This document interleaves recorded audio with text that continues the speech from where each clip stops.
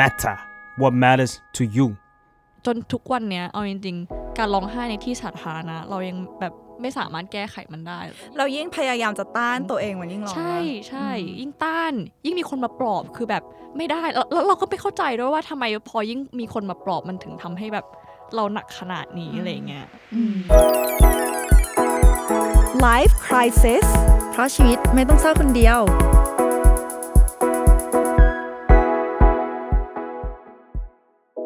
สวัสดีค่ะยินดีต้อนรับกลับเข้าสู่รายการ Life Crisis นะคะทุกคนอยู่กับพวกเราเหมือนเดิมใบเตยจาก The Matter ค่ะมาเฟืองค่ะ Psychotherapist แล้วก็เจ้าของเพจ Beautiful Madness by มาเฟืองค่ะสำหรับท็อปิกของเราวันนี้นะคะจะเป็นเกี่ยวกับสาวเจ้าน้ำตาซึ่งบางทีเราอาจจะไม่ได้อยากเป็นสาวเจ้าน้ำตาหรอกแต่มันมีอะไรมากระตุ้นให้เราต้องร้องไห้อ่ะแค่แบบสะกิดเบาๆน้ำตาก็ไหลแล้วเรารู้สึกว่าสาวเจ้าน้ำตาบางทีสมมุติว่าสาวเจ้าน้ำตาอยู่คนเดียวอาจจะโอเคแต่ว่าเวลาอยู่ในที่สาธารณะโดยเฉพาะที่มันแบบเป็นทางการอะใบเตยสาวเจ้าน้ำตาก็อาจจะเครียดหนักกว่าเดิมใช่ไหม ตอนแรกที่คุยท็อปิกกันมันอาจจะยังไม่relate เราทั้งสองคนเท่าไหร่เนาะวันนี้เราก็เลยชวนผู้ที่มีอินไซต์ในเรื่องนี้เขาเป็นนักร้องแขกรับเชิญกิตติมศักดิ์ใช่คือจะบอกว่าเขาเป็นนักร้องที่ไม่ใช่แค่นักร้องที่เป็นซิงเกอร์แต่เป็นนักร้องไห้ เป็นนักร้องไห้มืออาชีพคนหนึ่งนะคะยินดีต้อนรับคุณไมค์กศิลาค่ะและนำตัวเองด้วยเมื่อกี้ชอบมากดีเปิดได้ดีโอเคค่ะวันนี้ก็สวัสดีค่ะชื่อไมค์นะคะไมค์กศิลาค่ะก็เป็นนักร้องจริงๆก็เพิ่งออกซิงเกิลจริงๆแล้วก็เป็นเราอยาก discredit อาชีพจริงๆกับอาชีพ hobby ของเขาเราไม่ได้โกหกเพราะเขาร้องจริงๆไม่ได้โกหกจริงๆก็เป็นที่ประจักษ์และเป็นที่รู้กันในหมู่เพื่อนนะคะแล้วก็คนใกล้ตัวนะคะว่าเราร้องไห้เก่งมากเพราะงั้นพี่ไมค์ก็เลยได้มาอยู่ในEP กับเราใช่ขออนุญาตใช้โมเมนต์นี้แสดงความดีใจที่เราได้กลับมาอัดในสตูดิโอแล้วค่ะทุกคนอยากให้ทุกคนเห็นถึงแม้จะเป็นพอดแคสต์แต่ว่าวันนี้เราตื่นเต้นมากที่เราได้กลับมาในสตูดิโอแล้วนะคะน้ำเสียงก็เลยดีด้าผิดปกติงั้นกลับมาสู่คำถามคุณไมค์กศิลาคะถ้าคุณคิดว่าคุณมีคุณสมบัติอะไรที่จะอยู่ใน EP นี้เอาจริงๆตอนแรกก็ไม่นึกว่าจะได้มาออกจริงๆคือต้องเล่าให้ผู้ชมฟังก่อนว่าตอนที่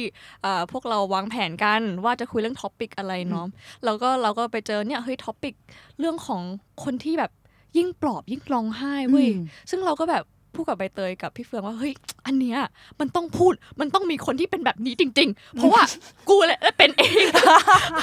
พูดไปพูดมาเรากับใบเตยก็แบบเคยขนาดนั้นเลยเหรอ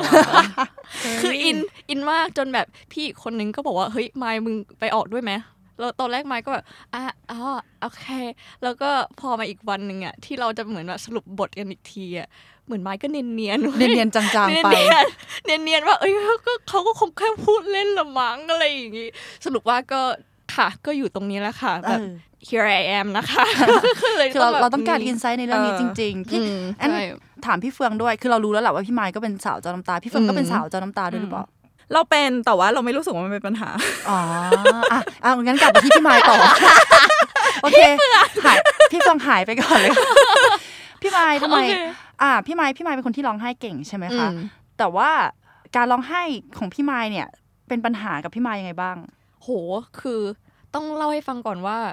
ช่วงที่เราร้องไห้แล้วก็เป็นปัญหาเยอะที่สุดอ่ะ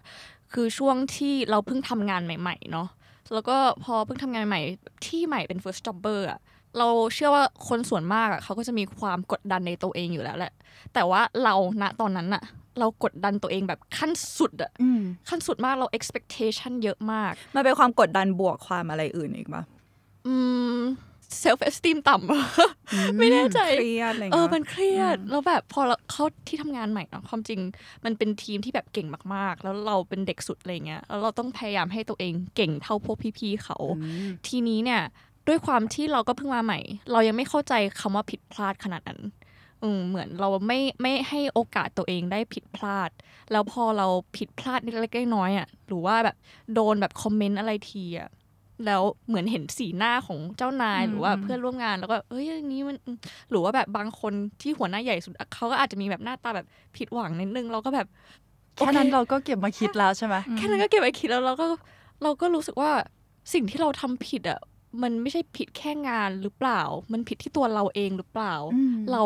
เป็นคนที่ไม่เก่งหรือเปล่าอะไรเงี้ยมันทำให้เรากดตัวเองเยอะมากๆเลยแล้วพอเราเซนซิทีฟกับเรื่องนั้นน่ะไม่ว่าอะไรจะแตะเข้ามาอย่างเช่นไม่วันนี้จะมี internal นะแค่นั้นก็คือแบบ internal คืออะไรให้คนที่ไม่ได้อยู่สายเอเจนซี่เข้าใจหน่อย I'm so sorry โอเค internal เนี่ย internal คือเหมือนศัพท์เฉพาะเนาะสำหรับคนที่ทำงานในเอเจนซี่โฆษณาเวลาเราจะประชุมกันภายในเนี่ยจะเรียกว่า internal แล้วคือ internal เนี่ยมันก็จะมีความเคร่งเครียดมากระดับหนึ่งเพราะว่าจะต้องแบบประชุมกันเยอะแล้วก็ประชุมกับเจ้านายอะไรอย่างเงี้ยก็คือจะเป็นช็อตที่จะต้องโดนคอมเมนต์ anyways มันเป็นโมเมนต์ที่แบบเรารู้สึกว่าเราเข้าไปแล้วเรากำลังจะโดนเชือดอ่ะแล้วความรู้สึกนั้นน่ะแค่คิดว่าเรากำลังจะโดนเชือดอ่ะเราก็เฟลกับตัวเองแล้วอ่ะเราก็ร้องไห้แล้วการร้องไห้ของเรามีหลายรูปแบบมากเลยเราสามารถแบบนั่งเฉยๆแล้วก็น้ำตาไหลออกมาได้หรือว่านั่งทำ presentation ไปอ่ะแบบทำพวกPowerPoint อะไรเงี้ยทำไปอ่ะเราร้องไห้ไปเว้ยแต่ก็ทำต่อนะคือเป็นอารมณ์แบบกูร้องไห้อยู่แต่กูก็สู้เว้ยอะไรอย่างเงี้ยแต่ว่ามันเป็นโมเมนต์ที่แย่มากเรารู้สึกว่าอันนี้มันไม่ใช่เรื่องปกติว่าที่จะร้องไห้แล้วอีกอย่างก็คือเราอ่ะจะรู้สึกแย่มากๆถ้าเราประชุมอยู่มีคนอื่นที่ไม่ใช่คนในทีมเราอ่ะแล้วเห็นเราร้องไห้อ่ะแล้วมันเป็นโมเมนต์ที่แบบคนในทีมอื่นอ่ะยกทิชชู่มาให้อ่ะคือแบบไม่ก็แบบขอบคุณนะคะแล้วก็ค่ะสไลด์ต่อไปนะคะอะไรอย่างเงี้ยคือพรีเซนต์ไปร้องไห้ไปอะใครเขาทำกันวะอะไรอย่างเงี้ยคือแบบตอนนั้นมันเป็นความรู้สึกยังไงคะอายด้วยรู้สึกแย่ที่ทำให้คนอื่นแบบคนรอบข้างอึดอัดบรรยากาศมันเสียอย่างเงี้ยปะถูกคือมายรู้เลยว่าทุกคนอะคงรู้สึกไม่แน่ใจว่าต้องต้องทำยังไงถึงจะแบบหายร้องไห้เขาหายยังไงแล้วก็เราว่าเขาคนที่แบบอย่างเช่นคนที่เพิ่งแบบมาใหม่แบบเป็นเด็กใหม่ในออฟฟิศอย่างเงี้ยเขาคงแบบ oh my god what is happening อะไรอย่างเงี้ยแบบเกิดอะไรขึ้นวะเราก็รู้สึกว่าการร้องไห้ในที่ทำงานมันยังถือว่าเป็นทาบูสำหรับเรานะในความรู้สึกตอนนั้นอะเรารู้สึกว่าเรายังไม่ได้มีพื้นที่ที่ให้ร้องไห้อย่างเต็มที่ขนาดนั้นอะไรเงี้ยซึ่งมันทำให้เรารู้สึกว่าเราต้อง suppress อะหมายถึงแบบกดมันเอาไว้กดมันเอาไว้เพื่อเราจะได้ดูเข้มแข็งแต่ข้างในคือจะตายแล้วอะแล้วยิ่งถ้าสมมติว่าอะนั่งทำงานอยู่ข้างนอกแล้วก็เครียดอยู่เราต้องพรีเซนต์งานให้ลูกค้าแล้วแบบพรุ่งนี้อะไรเงี้ยสมมติว่าแค่เพิ่งโดนคอมเมนต์มาเราก็รู้สึกแย่เลยแล้วก็แค่แบบมีคนมาแตะไหล่ แค่แบบทัชเดียวเท่านั้นเราก็แบบน้ำตามาอีกรอบหนึ่งก็คือเหมือนเราก็นั่งทำงานอยู่ใช่ไหมเราก็แบบเครียดๆแล้วมีพี่คนหนึ่งพี่ในทีมแล้วก็เขาก็แบบหวังดีเนาะพักเที่ยงแล้วเขาก็ถามว่าไม่ไปกินข้าวกันแล้วไมค์ก็แบบฟุบโต๊ะลงไปเลยเว้ยแค่คำว่าไปกินข้าวฟุบโต๊ะลงไปเลยแล้วไมค์ก็แบบอะไรอย่างเงี้ยคือเหมือนแค่ถามว่าเฮ้ยเป็นยังไงบ้างสบายดีเปล่าเหนื่อยไหมอะไรอย่างเงี้ยมันไปกระตุ้นได้ยังไงพี่เฟิงเคยเป็นไหมคะพี่เฟิงคือโอเคด้วยความที่แป๊บนึงนะขอแซงนิดนึงเวลาพูดถึง first jobber อันนี้คือเวลาใหม่พูดแล้วแบบย้อนกลับไปประมาณแบบโหเกือบ10 ปีอะไรเงี้ยโอ้โหนานกูว่าไปป่าววะไม่แต่ว่าเราจำได้เลยว่าตอนที่เพิ่งมาเป็น first jobber อ่ะแล้วมันเป็นช่วงที่เราต้องกลับไปเหมือนพูดอะไรให้กับรุ่นน้องที่อยู่นิเทศเหมือนแบบเราสิ่งที่เราสังเกตได้ก็คือเวลาเราเห็นรูปถ่ายของเราอ่ะตอนที่อยู่ในคณะตอนยังเรียนอยู่อ่ะแววตามันแม่งเป็นประกายอ่ะมันแม่งเป็นแววตาที่แบบเคยสนุกจริงๆอ่ะแล้วพอเรามาดูรูปเราตอนที่เราทำงานเป็น first jobber แบบงานแรกอะไรเงี้ยถึงแม้ว่าเราจะได้งานที่สนุกแบบตรงแพชชั่นเราเดะมีความสุขมากๆแต่ว่าดวงตาเรามันไม่เป็นประกายเหมือนกับตอนที่อยู่มหาลัยอ่ะมันเหมือนกับแบบเมื่อกี้ที่ไมค์พูดมันมีความเครียดความกดดันความที่เราไม่ใช่ทำเพื่อคะแนนของเราแล้วทำเพื่อบริษัทเราทำเพื่อคนอื่นที่คาดหวังเราอยู่อะไรเงี้ยแล้วพี่ฟงรู้สึกว่าความกดดันมันเป็นความกดดันใหม่อ่ะมันไม่ใช่งานกลุ่มแต่ว่ามันคือแบบ ถ้าสมมติว่าเราทำไม่ดีแล้วแบบอุ๊ยเราทำให้เงินบริษัทเสียไปแบบหลายหมื่นหรืออะไรประมาณนี้สมมุติอะไรเงี้ยพี่เฟิงเลยรู้สึกว่ามันเป็นความกดดันที่หลายคนอาจจะไม่ทันตั้งตัวอะไรเงี้ยถ้าถามว่าพี่เฟิงเคยร้องไห้ที่ทำงานพี่เฟิงเคยแต่เคยเพราะว่าแบบทะเลาะกับแฟนแล้วก็โดนเคยแต่คือข้อดีก็คืองานพี่เฟืองมันเป็นนักเขียนเนาะพี่เฟืองเขียนให้แมกกาซีนอะไรเงี้ยเพราะฉะนั้นน่ะทุกครั้งที่ทะเลาะกับแฟนน่ะทำงานได้หมดเลยเพราะว่าเอามาเขียนเป็นอินไซต์เทเลอร์สวิฟต์เทเลอร์สวิฟต์พี่เฟิงก็แบบหยุดให้เฟิงร้องไห้ไปด้วยเขียนไปด้วยอะไรเงี้ยพี่เฟิงก็เลยแบบทุกคนต้องเข้าใจอะไรอันนี้ถือว่าได้ข้อดีจากการร้องไห้นะได้งานร้องไห้ยังไงให้ได้งานจริงคือการอกหักแล้วมาทำงานอ่ะไม่ใช่สิต่อให้ไม่ใช่แค่เรื่องอกหักอ่ะคือการที่เราเดินเข้ามาในที่ทำงานมันเราไม่ได้พกมาแค่เรื่องงานใช่ไหมเราพกการทะเลาะกับครอบครัวเมื่อคืนเราพกเรื่องที่สัตว์เลี้ยงตายมาด้วยเราพกการทะเลาะกับแฟนมาด้วยอะไรอย่างเงี้ยมันทำให้แบบพอมาเจองานอีกเงี้ยมันก็เครียดแล้วก็ร้องไห้เราเคยร้องไห้แบบเหมือนตอนนั้นเราไปถ่ายงานใช่ปะเราจอดรถในที่ห้ามจอดหรืออะไรสักอย่างเรายามว่าเสียใจจนแบบพอมาถึงที่ปั๊บแล้วเจอหน้าพี่ที่ทำงานแล้วก็เป็นแบบเมื่อกี้ยาวว่าทุกคนก็แบบมารู้สึกว่าแต่ว่าเราต่างจากไมค์ตรงที่เรารู้สึกว่าร้องไห้เราหน่อยเข้าใจปะแต่คือเราอาจจะไม่ใช่สายแบบเคร่งขรึมอยู่แล้วเราก็ไม่ได้พยายามจะแสดงว่าตัวเองเคร่งขรึมอยู่แล้วด้วยอะไรเงี้ยคือเราก็เป็นสาวแบบสาวใส่อารมณ์อยู่แล้วอะไรเงี้ยแต่เรารู้สึกว่าถ้าเป็นงานสายไมค์อาจจะต้องใช้ความแบบโฟกัสอะไรอย่างเงี้ยป่ะนึกถึงได้อีกเรื่องนึงที่ไมค์ร้องไห้ผิดที่ผิดทางคือตอนนั้นไมค์ไปทำงานถ่ายโฆษณาไม่บอกชื่อแบรนด์ละกันอุบอิบแต่ว่ามันต้องกินขนมเราต้องกินท่าแบบอร่อยมากๆอะไรอย่างเงี้ยแล้วเราเหมือนปากเราเป็นแบบอมเข้าไปแล้วมันไม่สวยเราต้องถ่ายก็ได้ให้กินแล้วสวยซึ่งเราทำไม่ได้อยู่ประมาณแบบ20-30 เทคเลยเว้ยจนแบบประมาณว่ารอบที่เท่าไหร่ไม่รู้เราเริ่มออกไปพักใช่ปะแล้วเราแบบเราร้องไห้ในกองถ่ายเว้ยแล้วทุกคนก็แบบกำลังรอเราอยู่รอเราให้หายร้องไห้แล้วมันเป็นแบบเครียดที่เครียดกินให้สวยกินยังไงเราก็เครียดตามเลยใช่เราเป็นความรู้สึกที่แย่มากเพราะว่าเราควบคุมตัวเองไม่ได้เลยแล้วมันยิ่งพอณจุดนั้นเขาต้องรีบถ่ายใช่ไหมคนก็เลยจะพยายามมาปลอบแล้วก็เราก็ต้องถือทิชชู่แล้วก็ออกไปถ่ายใหม่แล้วก็แบบซับเรื่อยๆว่าแบบเราโอเคเราไม่เป็นไรเราโอเคอะไรอย่างเงี้ยซึ่งมันเป็นแบบแต่ยิ่งบอกตัวเองอย่างนั้นนี่มันยิ่งร้องหรือเปล่าเราคือแบบเราแทบเราปรีแตกคือแบบ break down แล้วเราควบคุมตัวเองไม่ได้เลยแล้วเราแบบไม่เข้าใจไม่เข้าใจว่าทำไมตัวเองเป็นแบบนี้ทำไม sensitive ขนาดนี้แล้วก็จนทุกวันเนี้ยเอาจริงๆการร้องไห้ในที่สาธารณะเรายังแบบไม่สามารถแก้ไขมันได้เรายิ่งพยายามจะต้านตัวเองมันยิ่งร้องใช่ยิ่งต้านยิ่งมีคนมาปลอบคือแบบไม่ได้แล้วเราก็ไม่เข้าใจด้วยว่าทำไมพอยิ่งมีคนมาปลอบมันถึงทำให้แบบเราหนักขนาดนี้อะไรเงี้ยแม่เดินมาถามว่าไหวไหมแค่2 พยางค์น้ำตาร่วงเหมือนกันแล้วเราคิดดูนะคือเราเป็นผู้หญิงเนาะคือเรามีความอ่อนไหวแล้วเราเปิดเผยออกมาบางคนยังมองว่า make sense แต่บางทีผู้ชายที่เขามีความแบบมัสคูลินที่มันแบบครอบเขาไว้อยู่ใช่ไหมคะรู้สึกว่าการร้องไห้สำหรับผู้ชายยิ่งเป็นเรื่องยากเข้าไปใหญ่เลยเนาะเราโคตรชอบผู้ชายร้องไห้เรารู้สึกว่าแบบเคยอยู่ทลายกำแพงของความเป็นชายออกแล้วแบบนี่ดิมันคืออารมณ์มนุษย์อะไรเงี้ยแต่เราเข้าใจว่าสำหรับผู้ชายหลายคนอาจจะรู้สึกว่าแบบไม่ได้โลกสลายฉันมันไม่แมนเดี๋ยวมันดูอ่อนแอเนาะยิ่งโดยเฉพาะในที่ทำงานแล้วที่พี่ไมค์บอกว่าพี่ไมค์ร้องไห้เก่งเนี่ยค่ะมันบ่อยแค่ไหนร้องจนตาแห้งตาเหือดอะไรอย่างเงี้ยเลยป่ะใช่ คือเอาเป็นว่าแบบเคยร้องจนแบบตั้งแต่อยู่ที่อันที่หนักที่สุดคือตอนที่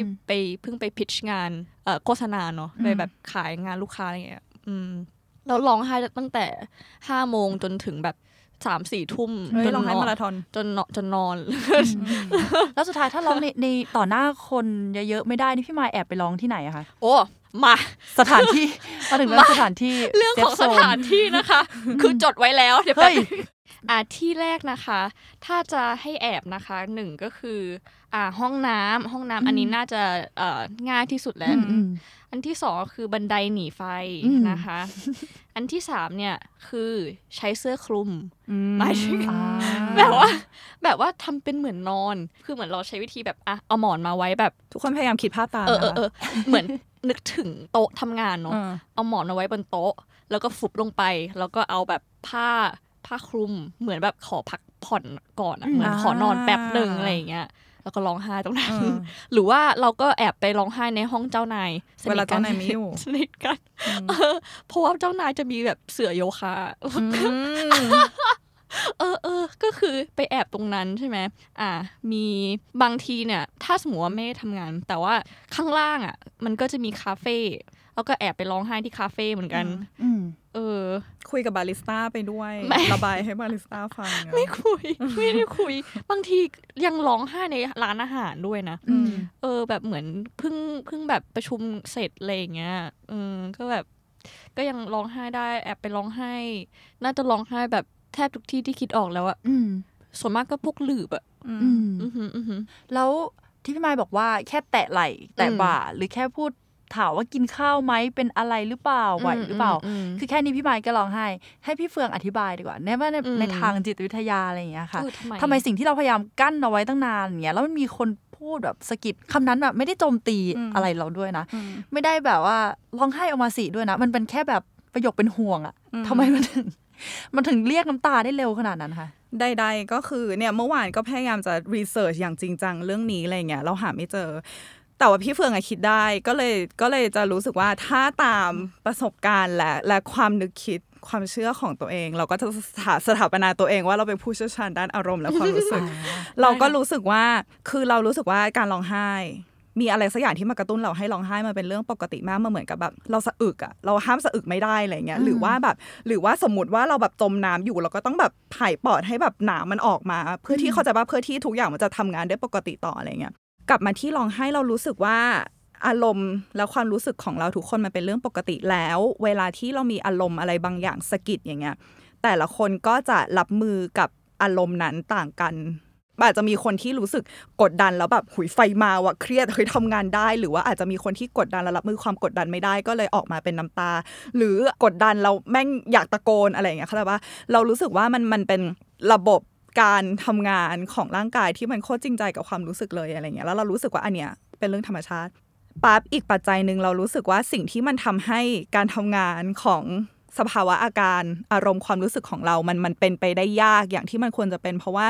เราอยู่ในเนี่ยกลับมาเรื่องนี้อีกละเราอยู่ในโลกทุนนิยม มันถูกต้องนึง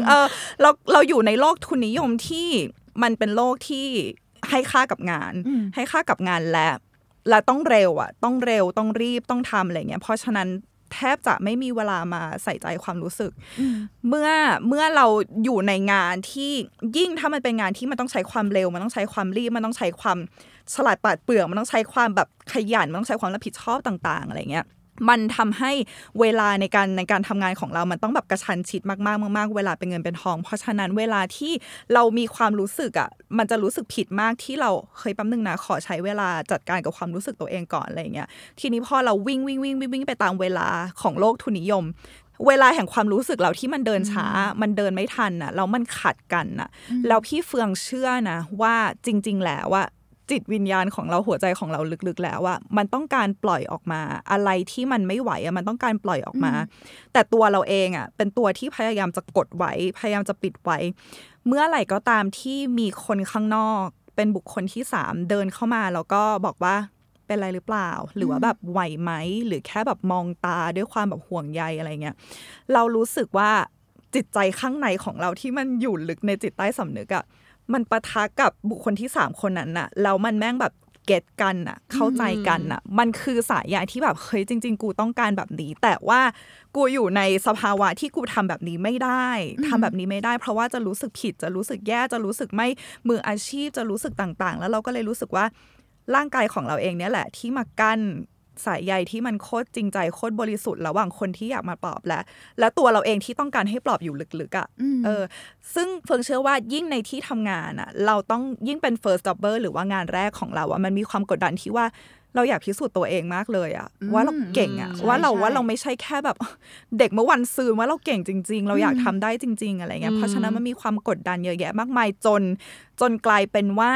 เราต้องเป็นหุ่นยนต์ถึงจะดีเขาจะเราต้องเป็นหุ่นยนต์คือเราต้องไม่สนใจความรู้สึกทนมือทนเท้าต้องทนทุกอย่างเพื่อที่เราจะได้พิสูจน์กับโลกนี้ว่าเฮ้ยเราก็เก่งเหมือนคนที่อยู่มา10ปี20ปีเหมือนกันนะเว้ยซึ่งจริงๆแล้วแบบเราอยู่มา5เดือนอะไรอย่างเงี้ยเขาใจป่ะเพราะฉะนั้นเหมือนแบบเมื่อเราเดินทาง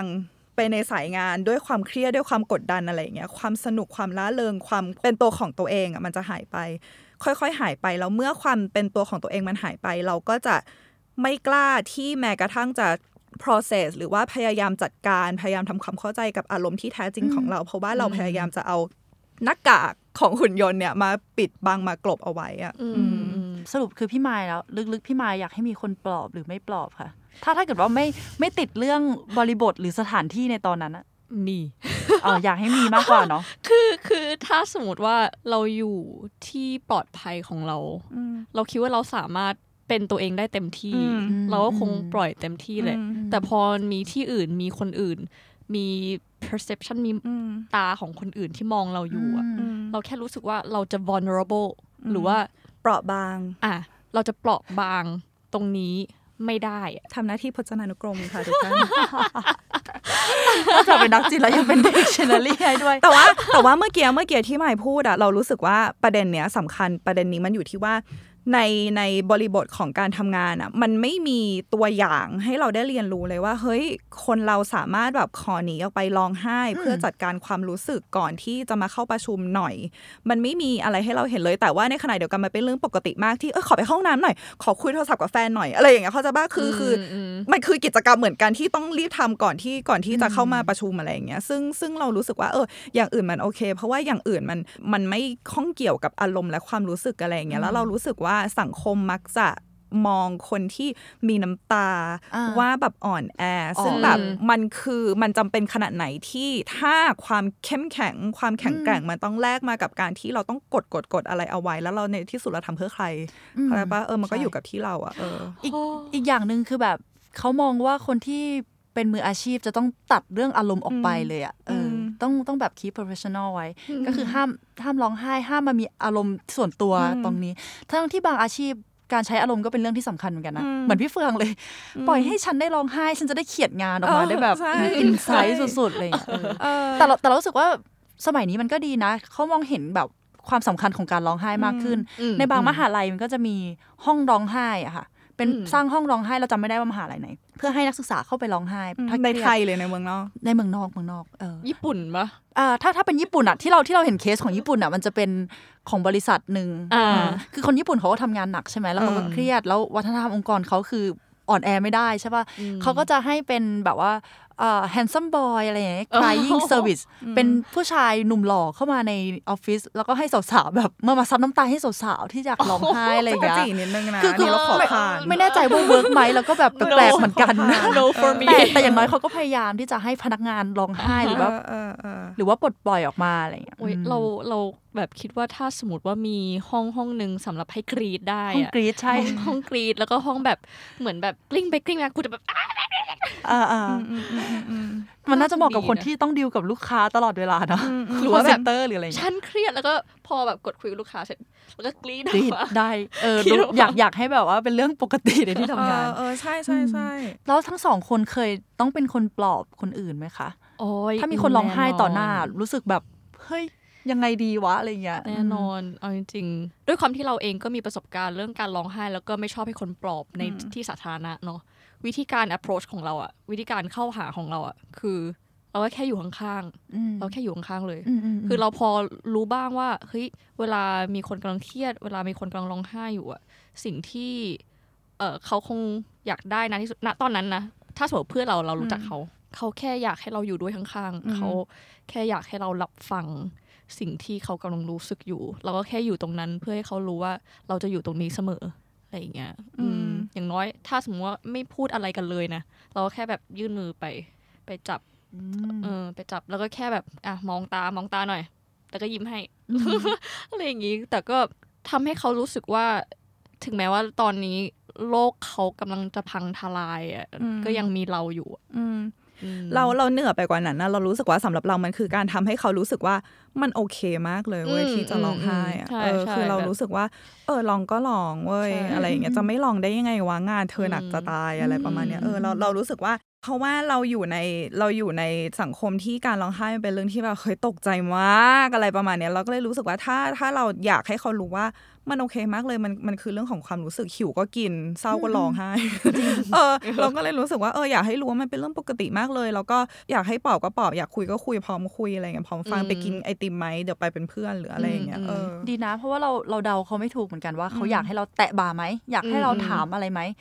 แบบเขาสะดวกใจที่จะร้องไห้ในที่สาธารณะตรงนั้นไหมแต่ว่าเราเอาตัวเองเข้าไปอยู่ใกล้ๆให้เขาเลือกเอาเองว่าเขาจะพูดอะไรกับเราไหมหรือเขาจะแบบนั่งข่มเอาไว้ก่อนแล้วค่อยแบบไปร้องไห้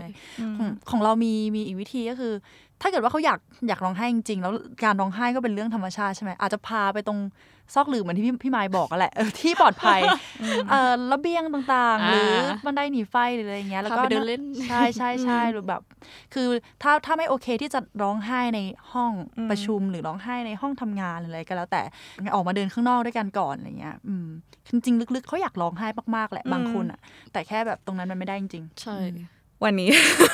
เรารู้สึกว่ามันอิโมชั่นเราดีเนอะแต่คือเรารู้สึกว่าวันนี้ขอย้อนกลับไปเรื่องที่เราตอนที่เราคุยกันว่าเราจะพูดเรื่องนี้อะไรเงี้ยหลายคนเฟิงเชื่อว่าเวลาคนดูหัวเรื่องของเราวันนี้ก่อนที่จะคลิกมาฟังเราจะรู้สึกว่าแบบเฮ้ยมันอะไรขนาดนั้นเลยหรอแต่จริงๆเราเรื่องนี้หลายคนเจอเนาะเฟิงรู้สึกว่าถ้าสิ่งที่เฟิงอยากให้ทุกคนได้จากวันนี้มากที่สุดก็คือหนึ่งคือเรารู้สึกว่าอะไรที่มันเกิดขึ้นตามธรรมชาติมันเป็นกระบวนการของธรรมชาติอ่ะมันก็ควรจะต้องเกิดขึ้นตามนั้นมันเหมือนกับว่าเหมือนตอนเด็กๆอ่ะเราจำได้ว่าตอนเด็กๆอ่ะชอบมีคำพูดว่าแบบอุ๊ยเขื่อนแตกคือแบบร้องไห้กั้นไม่ไหวแล้วเขื่อนแตกเรารู้สึกว่ามันคืออย่างนั้นเลยเว้ยแล้วเรารู้สึกว่าถ้ายิ่งกั้นเอากำแพงมากั้นไว้แล้วน้ำมันมาเยอะมากแบบมันแค่รอแตกมันไม่ได้อยู่ดีๆน้ำโอเคไหลกลับเข้าไปมันไม่ได้เราก็เลยรู้สึกว่าหนึ่งเลยคือทุกคนต้องเข้าใจว่ามันเป็นเรื่องปกติมากที่จะร้องไห้เพราะว่ายิ่งเก็บมานานมันก็ยิ่งเป็นปกติมากเลยที่วันหนึ่งถ้ามันระเบิดมันจะไหลออกมาเยอะมากสองเลยคือเฟืองไม่เห็นด้วยกับการที่ทำยังไงดีจะให้ไม่ร้องทำยังไงดีจะให้เก็บมันเอาไว้อะไรเงี้ยแต่เฟืองรู้สึกว่าทำยังไงดีให้เราหาพื้นที่ปลอดภัยให้เราสามารถแสดงความรู้สึกของเราออกมาได้อย่างจริงใจและไม่รู้สึกกระทบคนอื่นซึ่งเราก็ไม่รู้สึกอยู่ดีว่าการแสดงความรู้สึกของคนมันกระทบคนอื่นอะไรเงี้ยแต่เรารู้สึกว่าโอเคถ้าคุณเป็นคนที่ไม่อยากร้องไห้ในที่สาธารณะเพราะว่าไม่อยากดูไม่มืออาชีพหรือว่าไม่อยากให้ใครต้องมาอึดอัดแทนหรืออะไรประมาณนี้เราแค่รู้สึกว่าคุณก็แค่ต้องหาที่ปล่อยที่มันเป็นธรรมชาติเหมือนสมมุตินะว่ากำลังจะไปเข้าประชุมอะไรเงี้ยก็คือปล่อยมันออกมาก่อนนะให้คุยกับตัวเองเพราะเรารู้สึกว่าตัวเองข้างในจิตวิญญาณและจิตใจน้อยๆของเราพยายามจะแบบดูเราหน่อยเราไม่ไหวแล้วนะดูเราหน่อยอะไรอย่างเงี้ยแล้วคือพี่พงรู้สึกว่าหาเวลาคุยกับตัวเองแล้วก็สื่อสารกับตัวเองตัวเองก่อนที่จะพาตัวเองข้างในน่ะนะเข้าไปอยู่ที่สาธารณะที่ต้องคุยกับสังคมอะไรเงี้ยแล้วเราสามารถมีวิธีตัวเองไหมโอ้ยเราว่าคือการอยู่กับตัวเองจริงๆแล้วมองเข้าไปข้างในจริงๆคือพี่เฟิงรู้สึกว่าหลายคนบอกว่าแบบตัวเองยังไงดีโอเคไปดูNetflixดีกว่าหรืออะไรประมาณนี้แต่คือเรารู้สึกว่าทำยังไงดีให้เข้ามาข้างในตัวเองจริงๆว่าแบบเฮ้ยโอเคคุยกับตัวเองจริงๆว่าแบบโอเครู้สึกอะไรอยู่หรอเครียดเพราะอะไรเครียดเพราะกลัวทำไม่ได้หรอถ้าทำไม่ได้มันจะอะไรมากไม่น่าเฮ้ยแต่เราเพิ่งเป็นเด็กฝึกงานไม่ใช่หรอเราเพิ่งมาทำงานไม่ใช่หรอหรือว่าถ้าทำไม่ได้คนจะเข้าใจเราไม่น่าถ้าเขาไม่เข้าใจเราควรจะต้องแคร์ขนาดนั้นไม่น่าเราจะตายหรือเปล่าหน้าหรืออะไรอย่างเงี้ยคือเรารู้สึกว่าปล่อยให้ตัวเองได้เจออะไรคือพี่เฟืองรู้สึกว่าตัวเองข้างนอกนะตัวเองข้างนอกมักจะพยายามจะปกป้องคุ้มครองคุมกันตัวเองข้างในลึกๆมากที่สุดแต่จริงๆแล้วคุณไม่รู้หรอกว่าข้างในของคุณแข็งแกร่งขนาดไหนคือเรารู้สึกว่าข้างนอกของคุณพยายามจะแบบอุ้ยไม่เอาไม่ให้ร้องไห้ไม่ให้เจออะไรที่มันแบบน่ากลัวเพราะว่ากลัวว่าข้างในจะรับไม่ได้ข้างในเก่งนะเว้ยเรารู้สึกว่าข้างในมันรับได้อยู่แล้วคุณก็ต้องเชื่อใจข้างในตัวเองของคุณให้เขาได้เจอประสบการณ์สัมผัสอะไรที่คุณคิดว่ามันไม่ไหวแต่จริงๆไหวแล้ววันนั้นคุณจะภูมิใจในตัวเองแล้ววันนั้นคุณจะรู้ว่าเฮ้ยมันไม่เป็นไรเว้ยหรือถ้าไม่ไหวจริงๆก็อย่าอายที่จะเอื้อมไปขอความช่วยเหลือจากคนที่สนิทใจเชื่อว่าหลายคนอาจจะยังไม่ชินกับน้ำตาของคนอื่นใช่ไหมเขาก็เลยไม่รู้จะต้องทำตัวยังไงแต่ถ้าเราต้องการอะไรคือเราสามารถบอกไปตรงๆได้เลยนะอย่างเช่นแบบ กอดกูหน่อยดีอะไรเงี้ยหรือว่านั่งข้างๆกูโดยที่ไม่ต้องพูดอะไรได้ไหมอะไรเงี้ยแค่นั่งเป็นเพื่อนกันหรือแบบรับฟังเรื่องนี้หน่อยนะอะไรเงี้ยการบอกไปตรงๆมันทำให้เขารู้ด้วยนะว่าเขาควรจะช่วยเหลือเรายังไงแล้วมันทำให้แบบเรามาโอเคเรามาช่วยกันทำงานกลุ่มนี้ไปด้วยกันแบบผ่านตรงนั้นไปแล้วสุดท้ายอ่ะการที่เรากล้าที่จะขอความช่วยเหลือคนอื่นอย่างเงี้ยในที่สุดแล้วเฟืองเชื่อว่าเวลาที่คนอื่นคนนั้นอ่ะเขามีปัญหาเขาไม่ไหวอ่ะเขาก็จะกล้าขอความช่วยเหลือเราอ่ะแล้วมันคือบางทีเราต้องแบบเปิดโอกาสให้เขารู้ว่าเราทำอย่างเงี้ยเราขอความช่วยเหลือคุณได้ไหมเพื่อที่คุณจะได้รู้ว่าถ้าคุณเกิดอะไรขึ้นมาในสภาวะจิตใจคุณอ่ะเราอยู่ตรงนี้ที่เราคอยช่วยเหลือเราก็ต้องแบบเปิดความเปราะบางนี้เขาเห็นก่อนเพื่อที่เขาจะได้รู้ว่าว่ามันโอเคนี่หว่าอะไรอย่างเงี้ยใช่คือการนั่งร้องไห้กับใครสักคนมันทำให้ความสัมพันธ์มันแน่นแฟนขึ้นด้วยนะมันเหมือนแบบว่าเขาเห็นจุดที่อ่อนแอจุดที่แบบต่ำสุดของเราในตอนนั้นแล้วอ่ะที่แบบเราเก็บไว้ตั้งนานอย่างเงี้ยแต่เขาได้เห็นอ่ะมันก็กระชับมิตรได้เรียกว่าต้องขอบคุณคนที่คอยอยู่ข้างๆทุกครั้งเลยเงี้ยคนนั้นคือแบบ yes real MVP life saver มากค่ะแต่หลังจากที่พี่ไมค์พูดนะมีอีกสิ่งหนึ่งอ่ะเป็นสิ่งที่รู้สึกว่าเราสรุปเรื่องทั้งหมดนี้ได้ก็คือ perception หรือว่าการรับรู้ของพี่ไมค์เกี่ยวกับเรื่องน้ำตาพี่ไมค์ยังมองว่าเป็นการเปิดเผยความอ่อนแอของตัวเองใช่ไหมการที่แบบไม่ทนต่อสิ่งที่แบบเข้ามากระตุ้นต่างๆอะไรเงี้ยมันอาจจะต้องเริ่มจากการที่เรามองน้ำตาในมุมใหม่เรารู้สึกว่ายิ่งคุณกล้าร้องไห้อ่ะโคตรเข้มแข็งเลยอ่ะเก็ทปะเพราะคุณจะรู้สึกว่าความเข้มแข็งคือการกดน้ำตาเอาไว้แต่คือมันก็คือการแบบปิดอะไรไว้สักอย่างไม่เปิดเผยออกมาการที่คุณกล้าเปิดเผยความรู้สึกข้างในออกมามันใช้ความกล้ามากเลยนะเว้ยแล้วเฟิงรู้สึกว่าเฟิงรู้ว่ามันยังไม่มีฉากตัวอย่างแบบนี้แต่คือเฟิงแค่อยากให้รู้สึกว่าร้องไห้แล้วก็เสร็จน้ำตาแล้วก็โอเคพร้อมแล้วค่ะเข้าใจว่าให้มันเป็นแบบให้มันเป็นแบบฉากใหม่ให้คนรู้สึกว่าเฮ้ยร้องไห้ก็โอเคอะไรอย่างเงี้ยเพราะเฟิงรู้สึกว่าเมื่อมันไม่เคยมีใครทำมาก่อนเลยทุกคนก็จะรู้สึกว่ามันเป็นเรื่องแปลกแต่ถ้าเรารู้สึกโอเคที่จะทำมันแล้วเราสบายใจที่จะทำมันอะเมื่อเราสบายใจอะคนอื่นมันจะสัมผัสได้ถึงความสบายใจของเราแล้วเขาก็จะรู้สึกว่าเฮ้ยมันโอเคมันไม่แย่เว้ยที่จะทำแบบนี้แล้วมันทำให้เขารู้ด้วยนะว่าถ้าวันหนึ่งเราต้องร้องไห้โอเคเราก็จะร้องไห้ออกมาแล้วก็เช็ดน้ำตาสั่งขี้มูกไปค่ะต่อ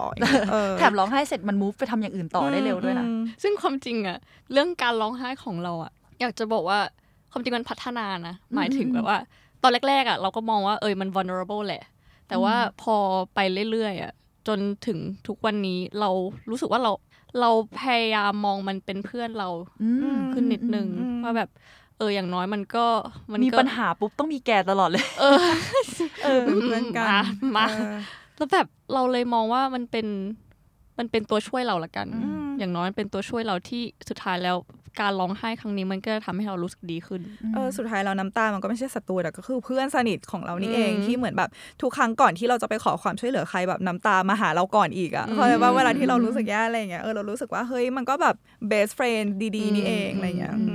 โอเคก็เป็นกำลังใจให้กับ